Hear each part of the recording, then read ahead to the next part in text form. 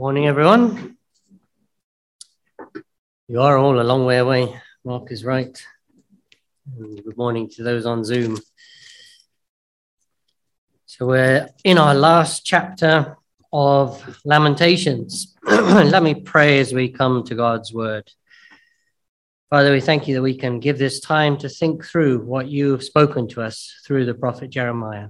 I pray that you'll speak to our hearts by your Spirit, that you will encourage us, challenge us, and build us up as your church, that we might live more faithfully to you and to your word. And so we ask this in Jesus' name. Amen. I don't know about you, but when I read a story, a novel, or watch a movie, I want it to have a good ending. I don't like the kind where it all ends in disaster and sorrow.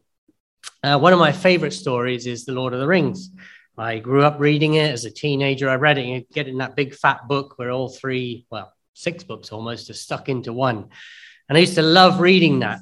And when they put it out on film, Natasha and I were still living in Spain. So we thought, well, let's go see it. So we went to the movies to watch the first installment, The Fellowship of the Ring. And we loved it. Thought it was brilliant, wonderful. Can't wait for the next one. But as we came out of the movie theater, we could hear people grumbling in Spanish saying, how can you end a movie like that? That's no good. What a useless film. Because, of course, people there hadn't grown up with The Lord of the Rings. They'd grown up with Don Quixote and things like that. And so for them, it was a strange ending. Gandalf, the great wizard, was dead. So they thought. Boromir was dead. This king. Two of the hobbits were carried off into captivity. Sam and Frodo were lost, wandering around in the wilderness. And they were thinking, what a crazy kind of ending is that? But, of course, we knew the full story, and we couldn't wait for the next installment. I'll give you a huge spoiler alert. If you haven't seen the latest James Bond film, James Bond dies. It's tragic. Finally reunites with the love of his life, or one of the many, but the one he really liked the most. And he's dead. What a way to end the story. Well, to be honest, Lamentations chapter 5 leaves us with a similar feel to that. There is no they lived happily ever after. There is no happy ending. The last verse of the book is so depressing for the Jewish people that when they read it at their festivals, they will then go around and read verse 21 again because they want to end on a hopeful note. They don't like the way it ends.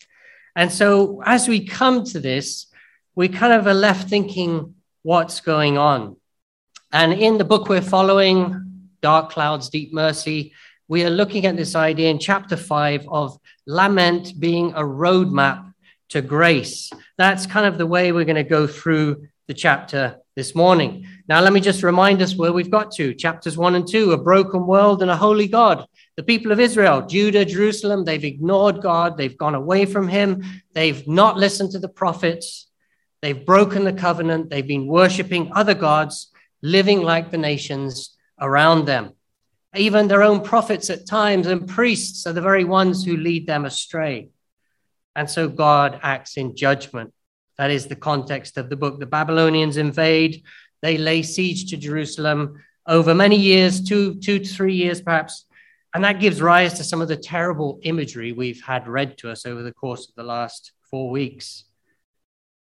But of course, as we see the destruction of Jerusalem and what Jeremiah writes about it, those words he expresses to God, it also gives us words to come to him, to approach him for the brokenness we see in ourselves and in the world around us.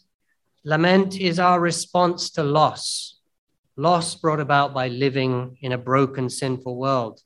And of course, it is, as we even heard in Nehemiah's prayer, a deep expression of grief and emotion, but one that leads us to hope and trust in God. And that was where we got to chapter 3 with those amazing truths, the central truth of the whole book, the theological heart of Lamentations.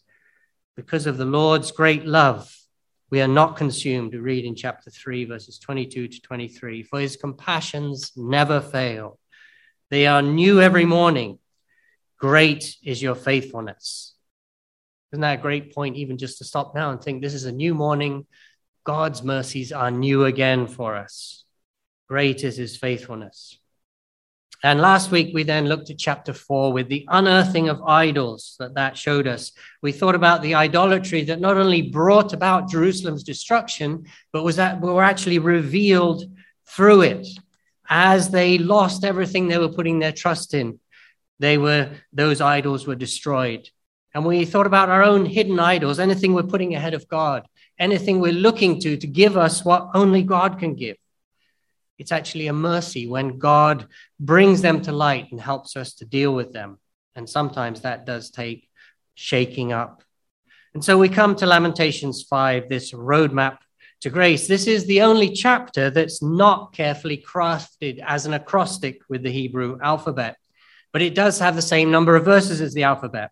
So it's the same length in verses as the other chapters, except chapter 3, but it's the shortest one.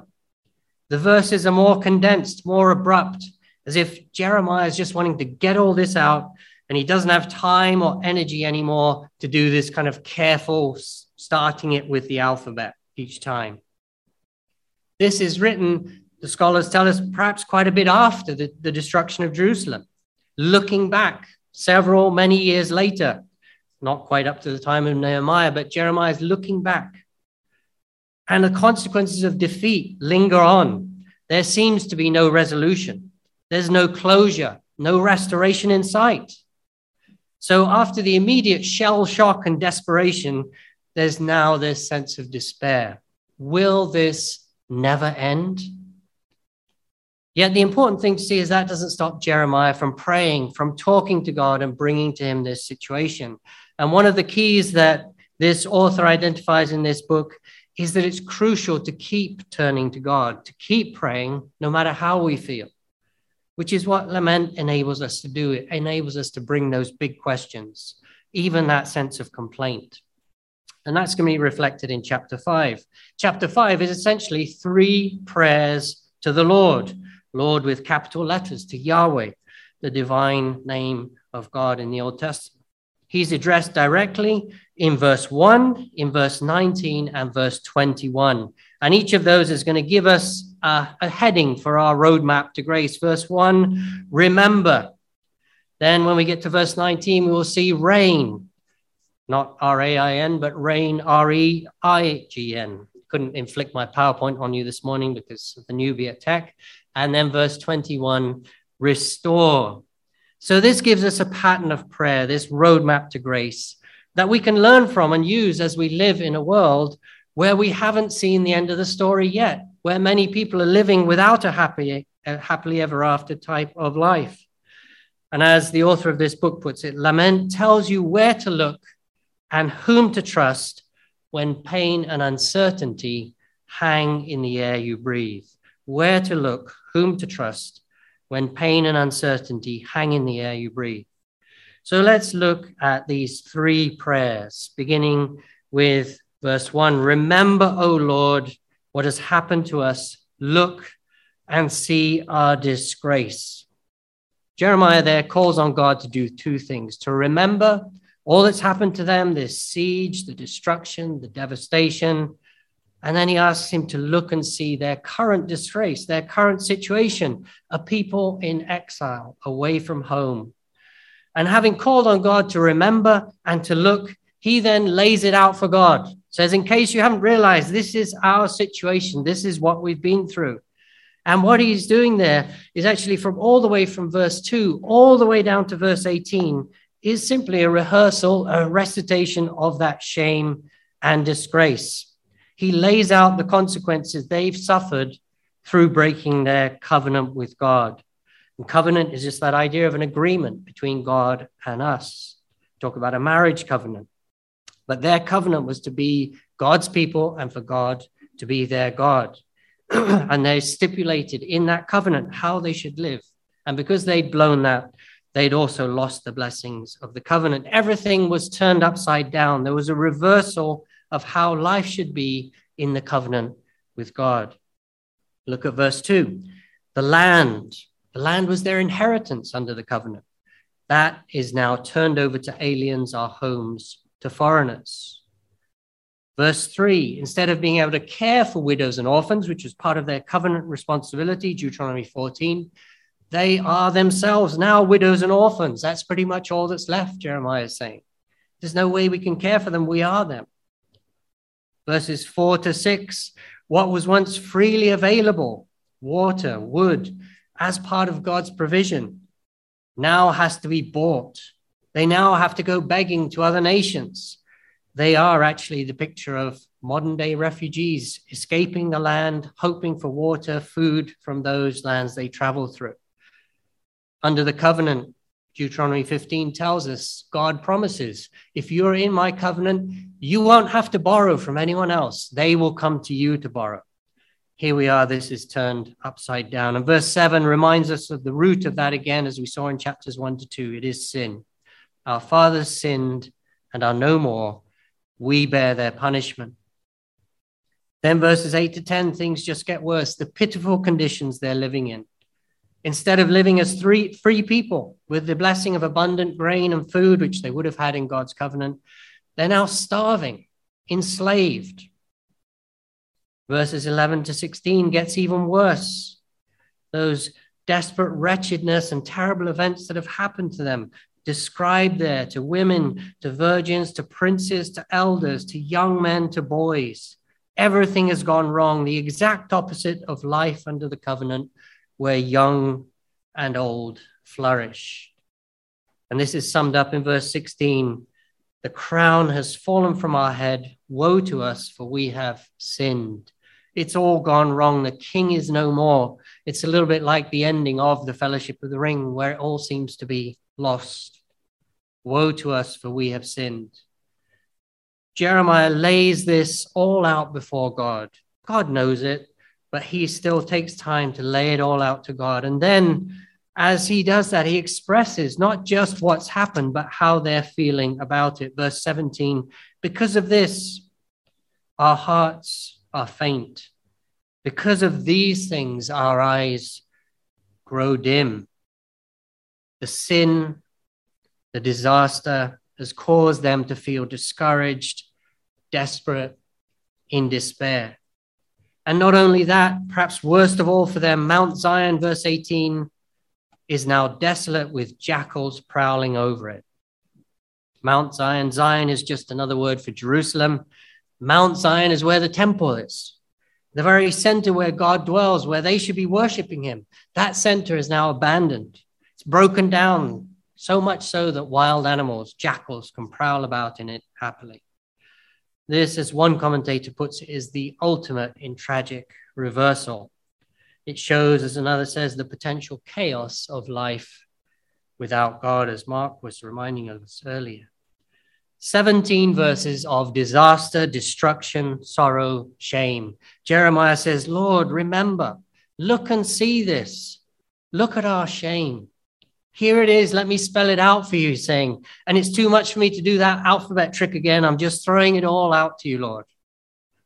So the first thing to see is that lament expresses shame and hurt to God. It doesn't ignore them, doesn't try and cover it up. It brings it to the open. It embraces that shame and hurt in God's presence. And the author of this book makes the point that as Christians, we're very often uncomfortable talking about pain and disappointment and shame. We don't want to bring it up with other people or share it. We maybe think God expects that kind of stoic attitude, that stiff upper lip, that, how are you this morning? I'm fine, thank you. It's not good to express emotion, especially those negative ones like confusion, desperation, hurt. But Jeremiah lays these all out before God. Our hearts are faint. Our eyes grow dim. Restoration doesn't come to those who live in denial. We can honestly lay out our pain before God. And the first step on this roadmap to grace is to ask God, remember our struggle. But we need to realize also that in the language of the Old Testament, to ask God to remember is to ask God to act in salvation. So to ask God to remember is not just to lay out the tragedy before him. It's also to ask him to intervene. And we see that time and time again in the Old Testament. God remembers Noah, Genesis 8:1, and saves him and his family. Genesis 9, we're told that when God sees the rainbow, He remembers his covenant with mankind and all living things to never again flood the world. God remembers Lot, Genesis 19, and saves him from the destruction of Sodom and Gomorrah. God remembers Rachel and grants her prayer for a son, Genesis 30. But I think perhaps most pertinently for Jeremiah's audience, this people now suffering exile, wondering when this is going to finish. There's that great line in Exodus 2 where the people of Israel themselves at that time suffering in slavery to the Egyptians. It says this: God heard their groaning and God remembered his covenant with Abraham, Isaac, and Jacob. God remembered his covenant. He acted, he intervened, and we have the wonderful story of the Exodus. I think that's what Jeremiah is saying here. God, don't just leave us like this. Remember, act again, deliver us, give us that new Exodus. So lament calls on God to remember and allows us to express the shame and struggles that we are facing to God openly. In one sense, it's a prayer of humiliation because no one likes to admit their weaknesses and their struggles. But we know that God lifts up those who humble themselves before him, James 4:6. That is most of the chapter, 17 verses all the way through from verse 2 to verse 18. Laying out their woes to God, to the Lord. But the new prayer comes. You, O Lord, reign forever, verses 19 and 20. You, O Lord, reign forever. Your throne endures from generation to generation. Having asked God to remember, to look and see their suffering, Jeremiah then makes this most important declaration. Despite the chaos, God is still on the throne. Despite the hurt and pain, God is still in control. Some English versions have a but at the beginning of there. But you, O Lord, reign forever. That small word that Chris pointed us to a couple of weeks ago with big theological significance. Jeremiah is clinging in faith to a truth that does not seem to be real at that point in time. In fact, we know that many Jews at the time said, well, God isn't in control. God isn't sovereign if this has happened. The gods of Babylon must be more powerful. How can Jeremiah declare this as he looks at that city broken down and that temple destroyed? Well, he does it basing this on what he knows is true from Scripture. Exodus 15:18, the Lord will reign forever and ever. Give many more. Psalm 96:10, the Lord reigns. Psalm 102:12, but you, O Lord, sit enthroned forever. Your renown endures through all generations. Just as we saw in chapter 3 that we have to hold on to the truth of God's love and faithfulness, so we also have to hold on to the truth that God is in control. He is sovereign, even when it feels like the opposite is true. The author of the book we've been going through says this: Lamentations shows us that God's sovereignty and his reign are not negated by suffering. And he concludes, lament affirms God's sovereignty when dark clouds linger. Lament affirms God's sovereignty when dark clouds linger. So yes, it is appropriate for us to express our doubt and pain, but we shouldn't let that reign in our lives. We've got to remember that God reigns. We have to hold on in faith, cling to him, express his reign, his control. And of course, that's never easy, especially when we are suffering. But there is one place where we see that paradox most clearly, that when everything seems to have gone most wrong, God is still in control. And that is at the cross. There is a paradox that as God watches his own son suffer and die, and darkness triumphs, that the full story has not yet been told. And of course, we do know the Easter story, just like Natasha and I knew the story of the Lord of the Rings and couldn't wait for what's to follow. We know the full story, even as we may be going through suffering. You reign, O Lord. We know that is true because of the resurrection. Now, that doesn't mean a grin and bear it kind of mentality. Even as Jeremiah makes that wonderful declaration, you reign, O Lord, forever. Your throne endures from generation to generation. He still has time to have a little protest at God, a little complaint. Verse 20, why do you always forget us? Or why do you forget us for so long? Why do you forsake us for so many days?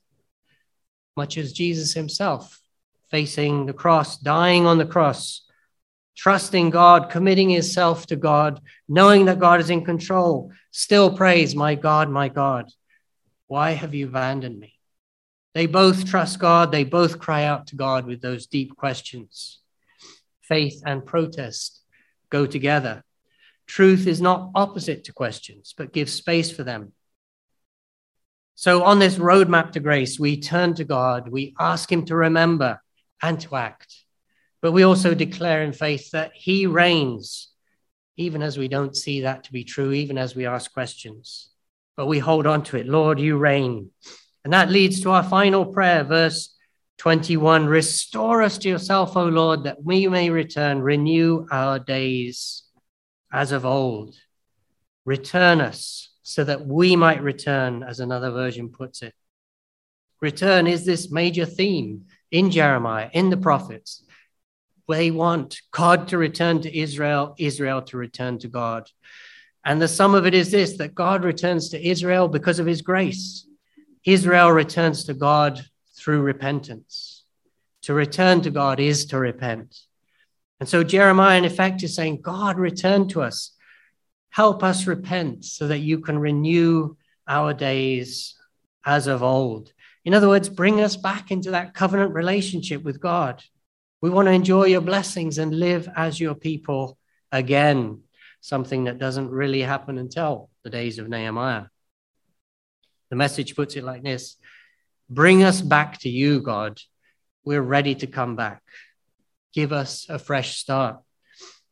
I wonder how many times we've prayed a prayer like that as we lament over our own sin. Bring us back to you, God. We're ready to come back. Give us a fresh start. And as Jeremiah prays this prayer, I wonder if he's thinking about that new covenant that he himself prophesies about in chapter 31 of his book. When God says he will give his people this new covenant where in chapter 31, he says, I will put my law in their minds and write it on their hearts. I will be their God and they will be my people. This covenant relationship restored. Ezekiel picks up that same theme. And God promises him that I will give you a new heart and a new spirit. I'll put my spirit in you and move you to follow my decrees and be careful to keep my laws, Ezekiel 36. That is what I think Jeremiah is praying for, that God would bring them back to himself, but under the rules of the new covenant, where God himself enables them to obey him, where God grants them life in the spirit. Something that is now fulfilled. We enjoy this as Christians. We live under the new covenant, something we're going to see as we return to the book of Hebrews next week. We have received new life. God's Spirit dwells in us. And I think this is key. Biblical lament will always bring us to the cross where that new covenant was established. The pathway to repentance, this roadmap to grace, goes through the cross. As the author of this book puts it, the sorrow of loss can lead us to the man of sorrows because Jesus is the answer to the cause of every pain. Jesus is the answer to the cause of every pain. So the sorrow of loss can lead us to the man of sorrows who hung on the cross in our place. And of course, we know the whole gospel story. We look forward to that day when God will wipe away every tear. We look forward to the return of the King, when with all of the redeemed, we will sing together that our God reigns. And so lament is a meaningful plea to a merciful God to restore us as well.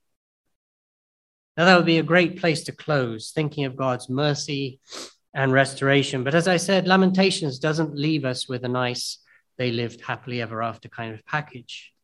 Verse 22 gives us that sense of uncertainty.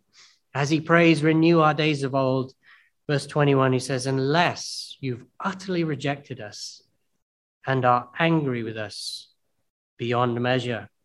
No wonder the Jewish people like to go back and read verse 21 and not end on that note.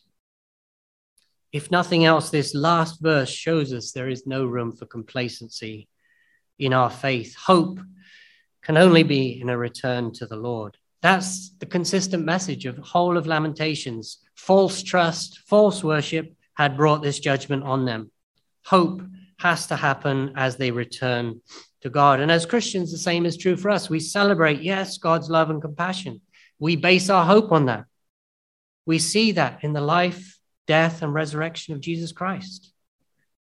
But as one commentator puts it, even in Christ, the church needs to know in its heart that its peace lies in trust and obedience. We can be confident of God's mercy, but not complacent. So I hope this roadmap to grace encourages us, yes, but also challenges us as we ask God to remember our struggles, to act and save us. But at the same time, declaring his sovereignty, Lord, you reign. I don't see how, I don't know what's going on, but you reign, you are in control. And as we keep coming to him in repentance and asking him to restore and renew us, let's pray.